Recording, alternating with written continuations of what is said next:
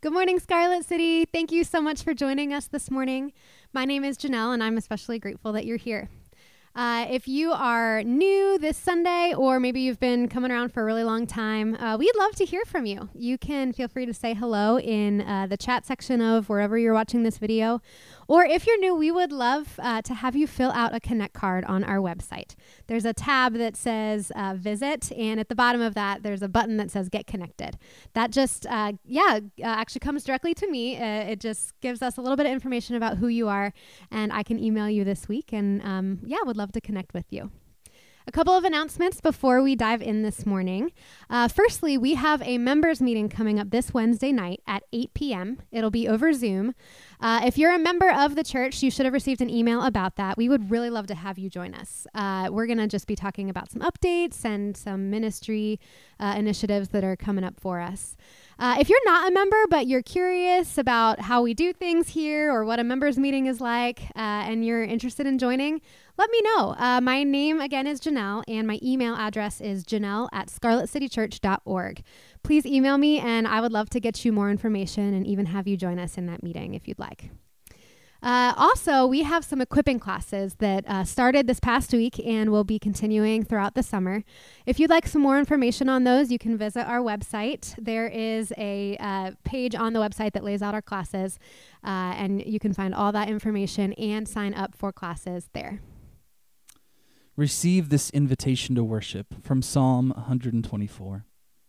Our deliverer is the Lord, the creator of heaven and earth.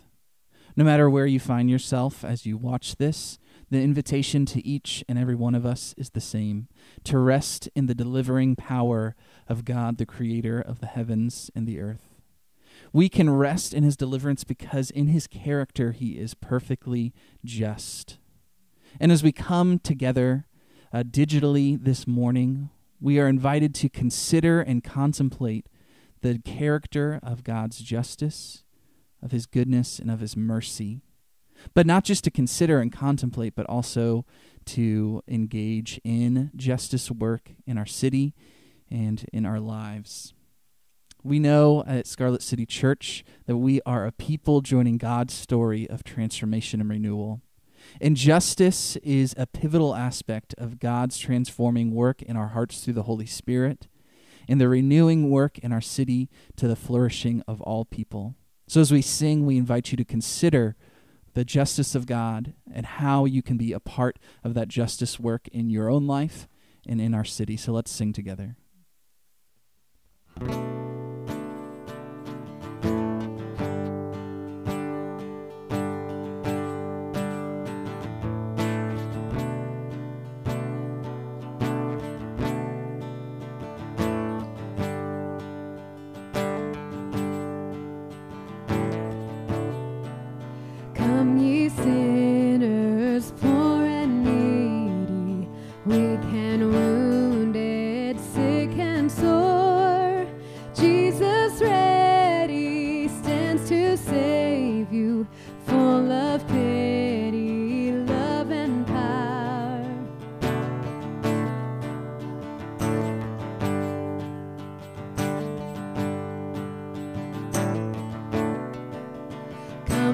Thirsty, come and welcome God's free bounty glorified.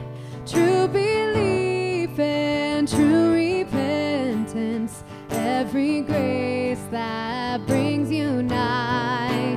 Come ye weary, heavy laden, lost and ruined by the fall. If you tarry till you're better, you will never come at all. You will never come at all.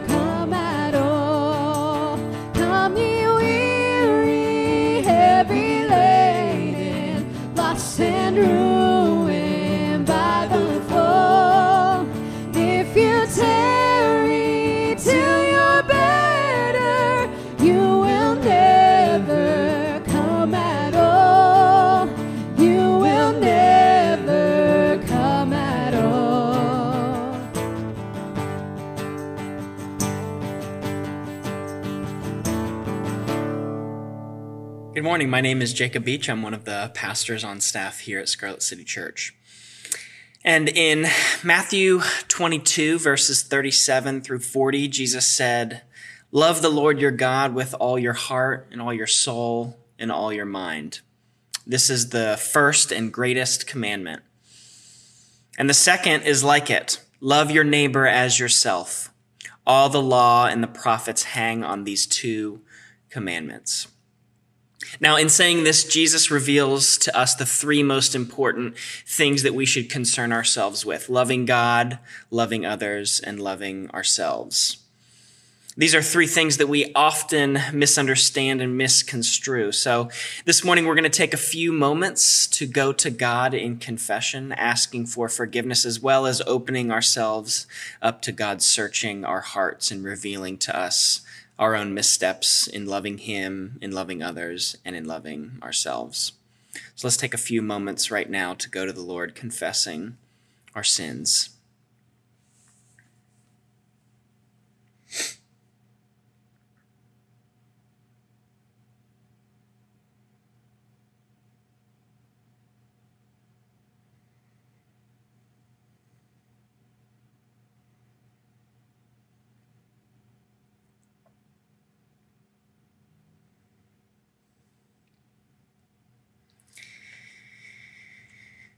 Hear this assurance from Jeremiah chapter 33, verse 8. God says, "They sinned and rebelled against me, but I will forgive them and take away their guilt." We are free and welcome to confess our imperfections, our mistakes, our sinfulness to God, because he has already spoken. He has already said that he loves and accepts us. If we look to Jesus Christ for our salvation and faith, God has already spoken definitively about where we stand. We are his children, forgiven and welcomed. So in that, it is not Christian. It's not a Christian value to pretend like you have everything together or that you're flawless, but rather it's an extremely Christian thing to admit your shortcomings, your failures, your misunderstandings. We admit them to God, we admit them to each other, because we know that Jesus' work on the cross covers it. And we ask God and we ask each other to help us grow, to learn, and to become more like Christ himself. So let's walk together this morning in that forgiveness, but let's also commit to growing and learning and opening ourselves up to God's guidance in loving ourselves, loving others, and loving him.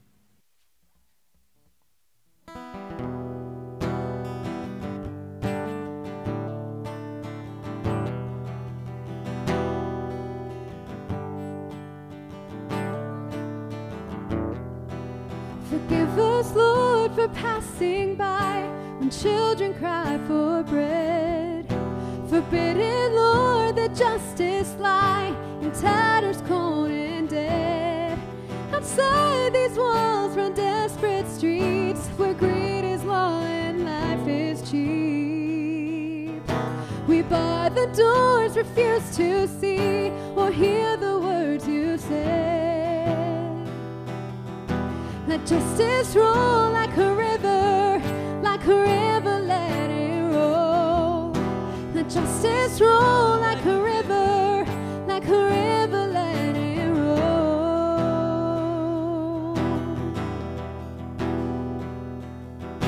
Convict us, Lord, we dance and laugh, ignoring those who weep. Correct us, Lord, our golden calf has lulled our hearts to sleep. The gap between the rich and poor grows ever wider, shore to shore. There's racial hate, religious wars, and wolves among the sheep. Let justice roll like a river, let it roll.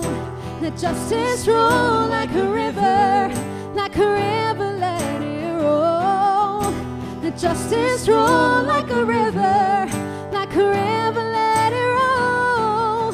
Let justice roll like a river, let it roll.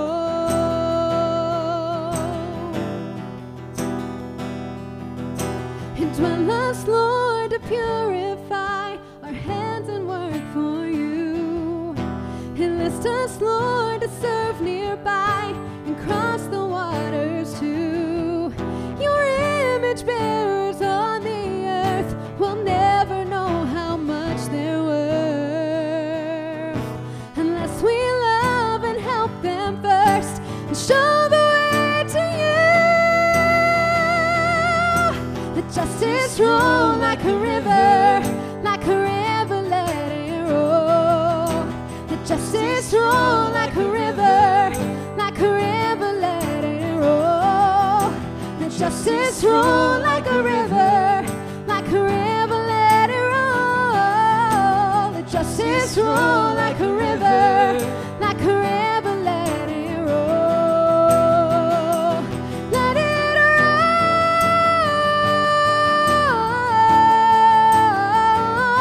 Let it roll.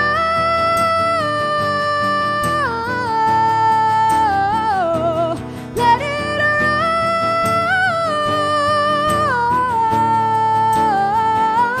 Let it roll.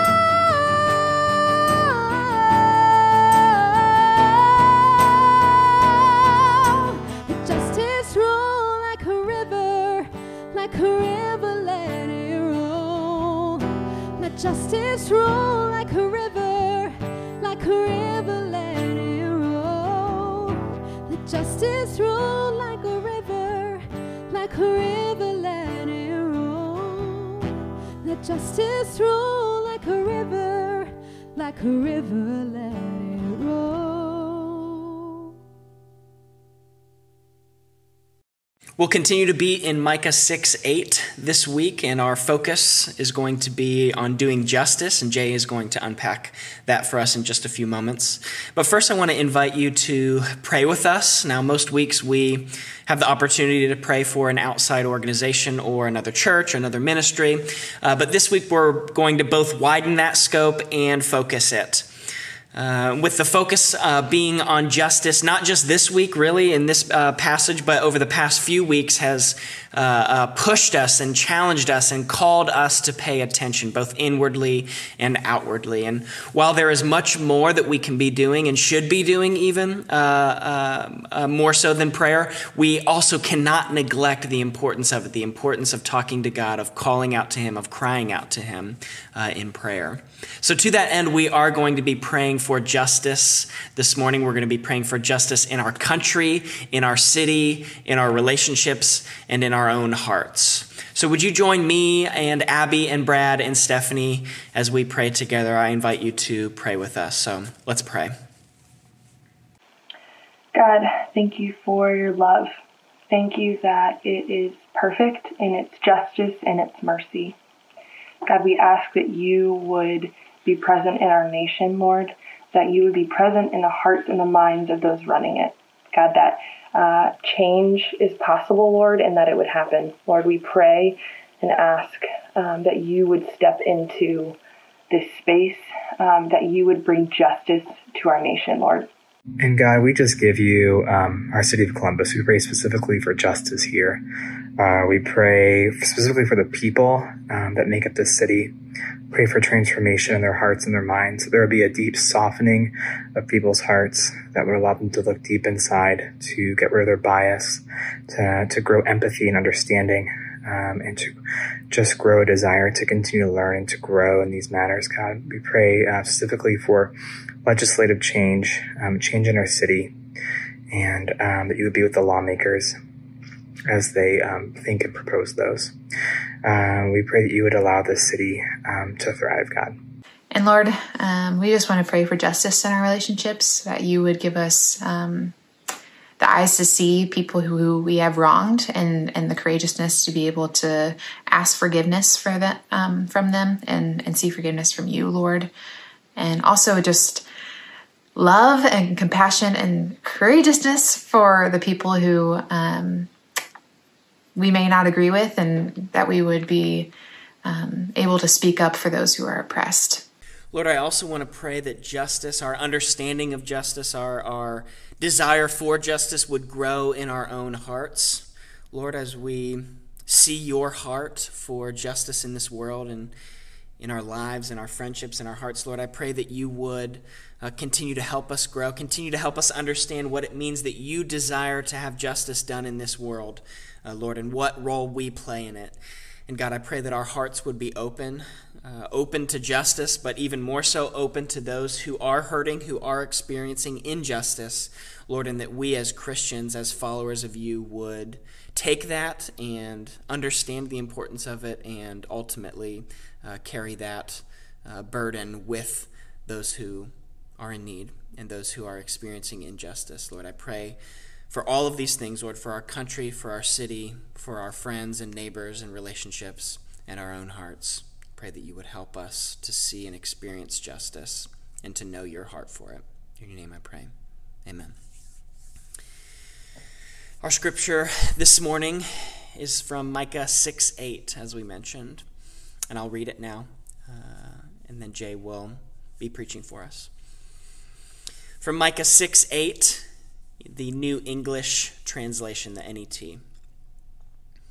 He has told you, O man, what is good, and what the Lord really wants from you.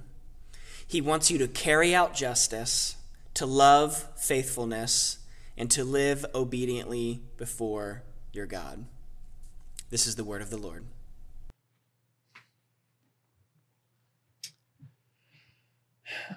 Well, what does God require?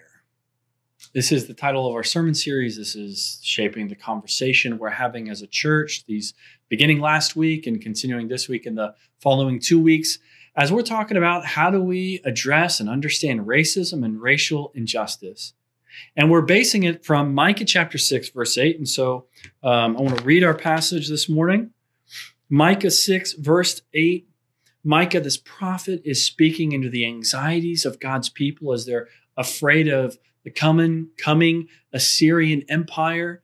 But Micah says, no, there's injustice among the people of God. He says, God, has told you, O man, what is good and what the Lord really wants from you. What does the Lord require? What does he really want?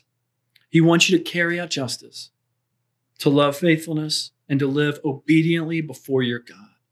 Micah says, here's what God really wants. Here's what he requires is action. To do justice, to love chesed, mercy that we'll talk about next week, and to walk humbly with God. This week, we want to focus on what does it mean to carry out justice? What does it mean to do justice? And what I found is this is a confusing topic for many Christians. Many have been taught, unfortunately, that justice is actually not a part of the gospel. I mean, they especially want to tie it to social justice today, and some of it can get down to semantics, but they have a poor understanding of biblical justice. And so that's what we're going to look at. What is biblical justice? I want to share 5 things. I'm going to try to be brief. 5 core tenets of biblical justice. Let's do it. What is biblical justice? First, justice is a reflection of God's character. Biblical justice is not just a side project of God, it is of the utmost, highest, is there another word? Most exalted priority for God. Justice, as we said last week, is not an elective, it's a requirement. Micah says, what does the Lord really want? To do justice. That's what he really wants. Jesus reiterates this. In fact, Jesus, in this passage in Matthew chapter 23, Jesus has Micah in mind when he says this. He confronts the religious leaders of his day. He says, woe to you, scribes and Pharisees. This is Jesus saying, listen and watch out.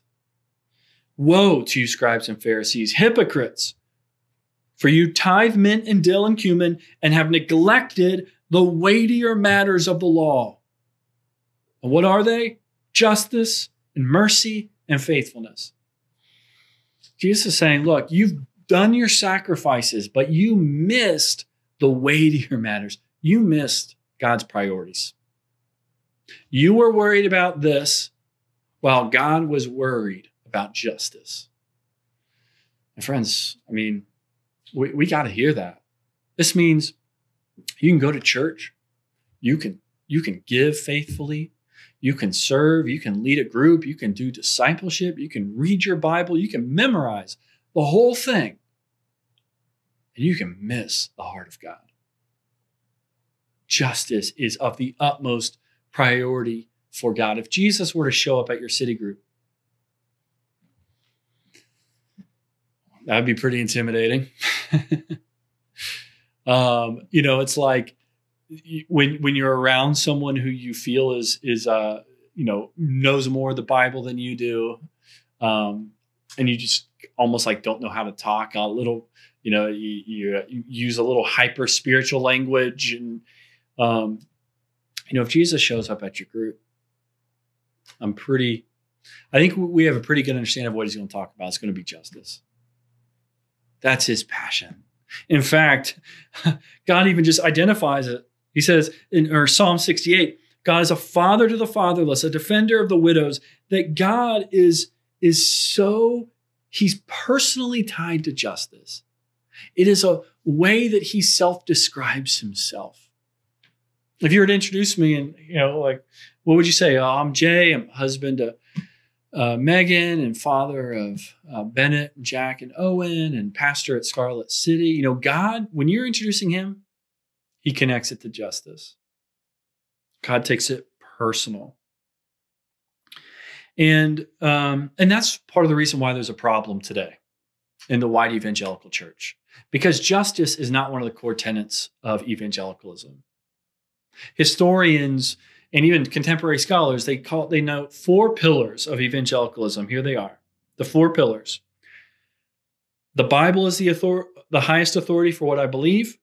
It is very important for me personally to encourage non-Christians to trust Jesus Christ as their Savior. So we have the authority of the Bible. We have evangelism. Third, Jesus Christ's death on the cross is the only sacrifice that could remove the penalty of my sin.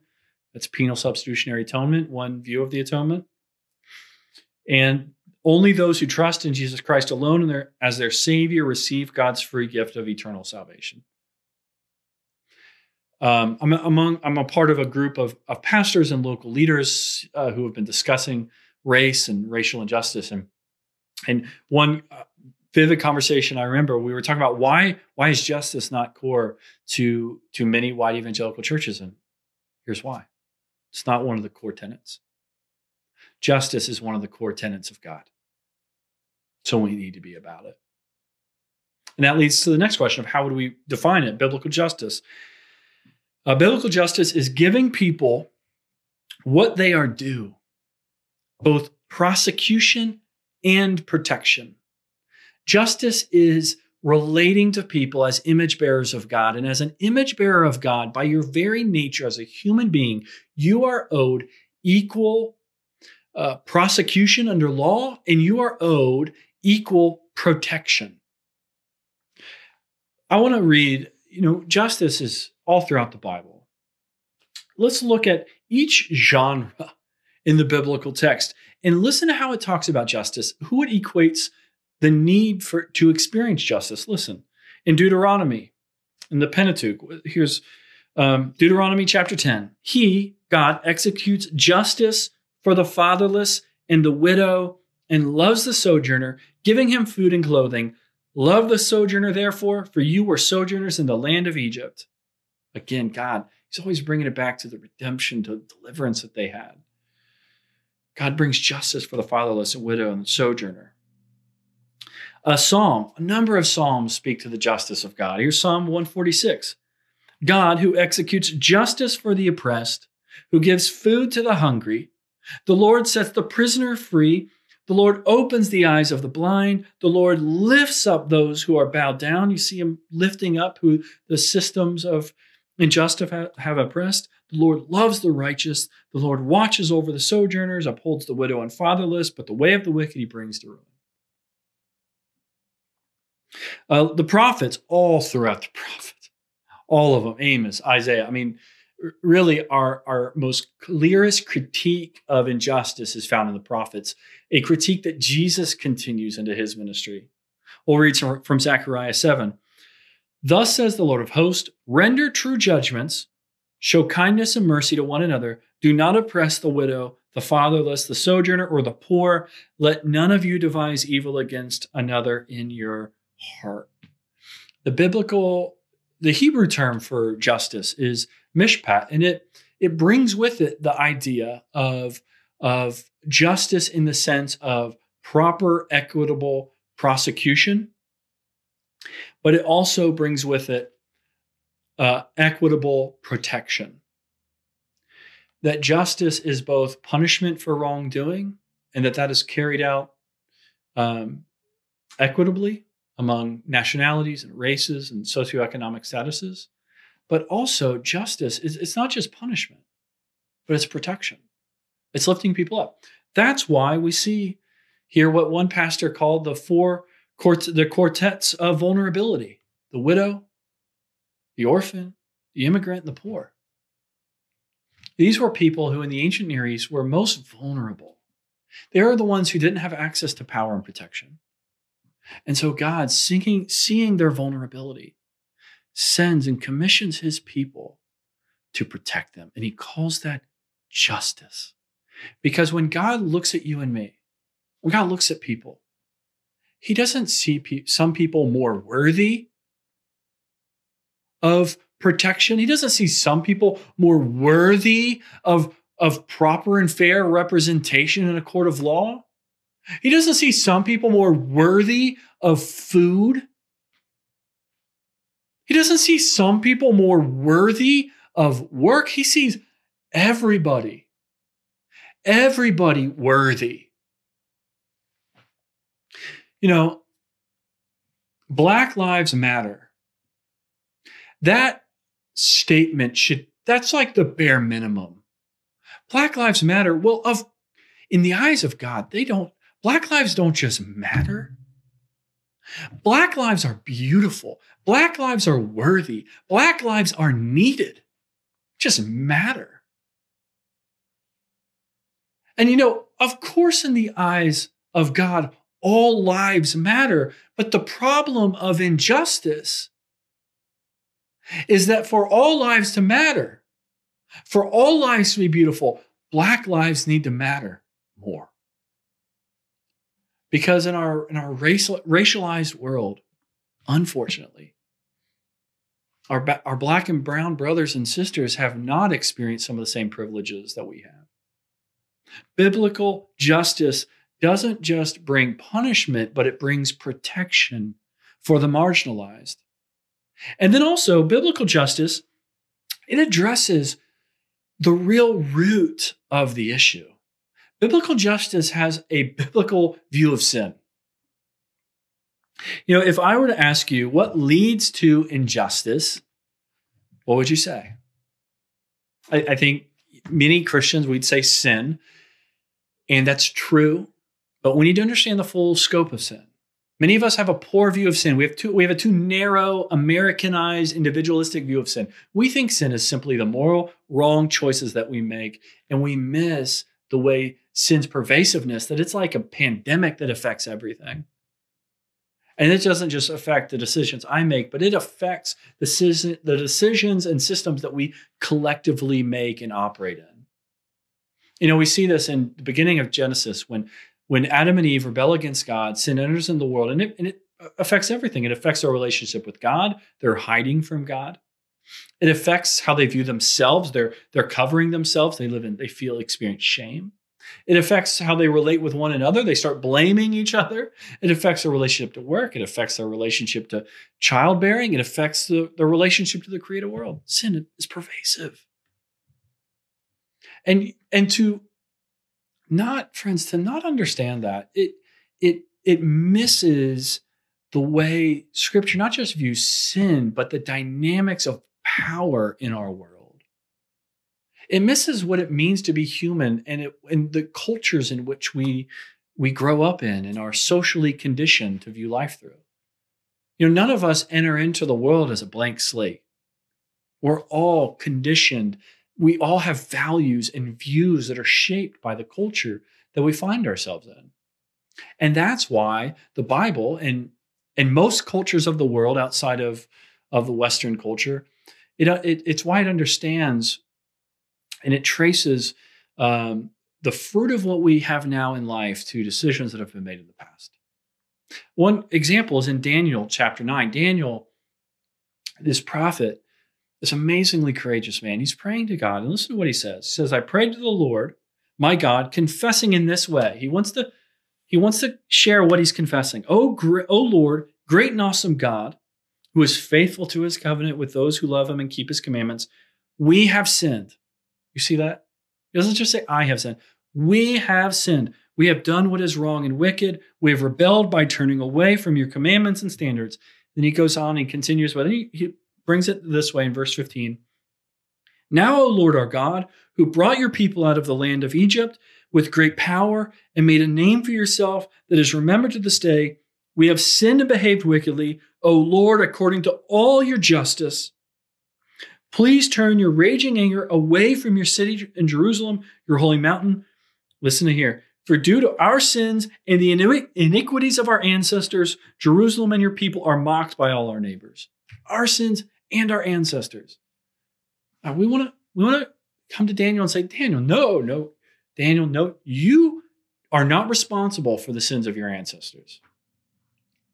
And to a certain point, that is true. He was not the one who made those decisions, but he's living amidst the fruit of the decisions that were made before him. It's common for white people in America today to think, why can't we get past racism? Why am I held responsible? I wasn't the one who made those decisions. And there's truth in that, but we are responsible and we're held accountable for how we address the fruit of the seeds of racism that were planted years ago, the fruit of how that manifests today. You see, justice understands the full pervasive nature of sin, that it is not just personal, it is systemic. And only by understanding that nature can it really enter in to address it. And this is our fourth takeaway of biblical justice. Biblical justice requires sacrifice to enter in and empower others to flourish. Biblical justice requires sacrificing. It requires giving something up. Part of giving something up is putting in the time to learn about white supremacy, the idea that ingrained in many of us is just because it's white, it's right. And we don't think that. We don't actively think that way. But it's so ingrained in us that neighborhoods that might have predominant minorities, we look at it as those are sketchy and to be avoided. And almost we're afraid to enter into them. It's why, as Reverend Kevin Dudley shared on our panel a few years ago, when he's a teacher in seminary and there's theology that's shaped by a European theologian, there's just Black liberation theology or Latino theology. Why is it white theology, and Black theology, Black? This is white supremacy. It's the concept that just if it's white and from white culture, reinforced by white values, it's right. And if it's a person of color, even that very terminology, a person of color, and why you see, this is white supremacy. But you see, we don't, as if you're white, we don't experience it. So it takes work to have the blinders pulled back and to grow in awareness. That to pursue justice requires sacrifice. It requires a willingness to give something up in order to address it.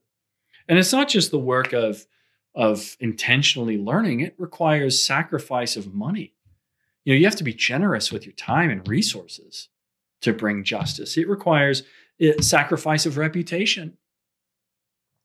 You'll be criticized. When you start entering into justice, you're going to be criticized by conservatives and liberals. It requires giving up comfort. It is so uncomfortable to be about entering into justice. We make mistakes. We're just starting out, and there's things we don't even know that we do that are somewhat offensive. And yet, Jesus and the Bible require it. We must be willing to set aside comfort and money and the hard work of learning to really engage, to really enter in. And that's what it requires, friends. Justice is not a project that happens on a Saturday. It's a life. And that's what I encourage you to. I don't want to shame you in the justice. And if we're motivated by any sense of like guilt, it won't last. It becomes about us. I want us to capture the biblical vision that God is so passionate for people. And he invites us. We have the joyous invitation of joining him in that work. And it can become the chief passion of our life. And then lastly, biblical justice, the only way it will is when we receive mercy. Justice requires experiencing God's grace. If we're going to live a life of sustained justice and care for others, we need to understand we're justified with God through Christ's finished work. Paul says in Romans 3, for all have sinned and fall short of the glory of God. Everybody. Every ethnicity, every nation, every human, and are justified by his grace as a gift. That means we're made right with God by Jesus and his grace as a gift through the redemption that is in Christ Jesus, whom God put forward as a propitiation, as a covering by his blood to be received by faith. Here's what this means. If we're going to be made right with God, it happens through faith in Jesus' finished work. That Jesus entered this world, the one righteous person, and died the most unjust death on a sinner's cross. And he rose again, defeating death that we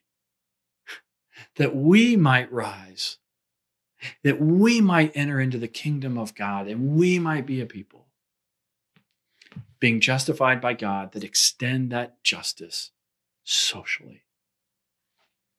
Friends, we have the joyous privilege of uniting in God, joining God in his work of transformation and renewal. Will you join in? It'll be work. It'll require sacrifice. It will be hard. There will be times we will want to quit, but may the grace of God that saves us and the love of God compel us to enter into the cares of God in the world in which we find ourselves in today.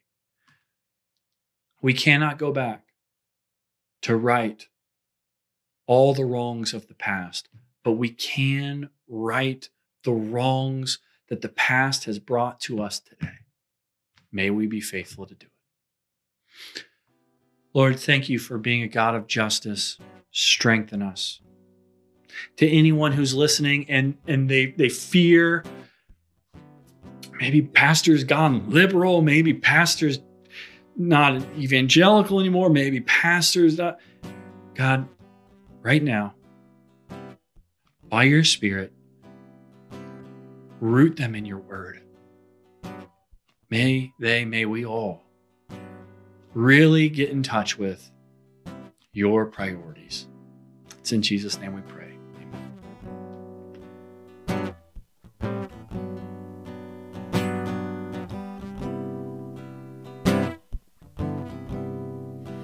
If you don't build it, we labor in vain. Without your Spirit, we stand with no strength. I know my life is passing away, but the works of your hands are what will remain. Let the favor of the Lord rest upon us. Oh Lord, establish the work of your hands. Oh Lord, establish the work of our hands. Teach us to number the length of our days. Pour out your power, and we'll pour out your praise. Teach us to run, to finish the race, for only what's done in love will remain. Let the favor of the Lord rest upon us. Oh Lord, establish the work of our hands. Oh Lord, establish the work of our hands. Oh Lord, establish the work of our hands. Oh Lord, establish the work of our hands.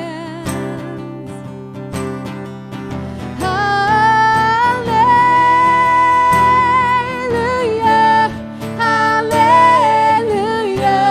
hallelujah, hallelujah, hallelujah, hallelujah, hallelujah,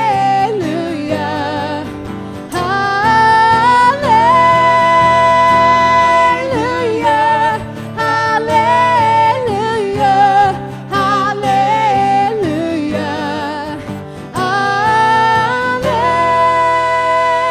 hallelujah, hallelujah, hallelujah. Amen. Receive this benediction from Romans chapter 15. May the God of hope fill you with all joy and peace in believing, so that you may abound in the hope by the power of the Holy Spirit. Live in peace.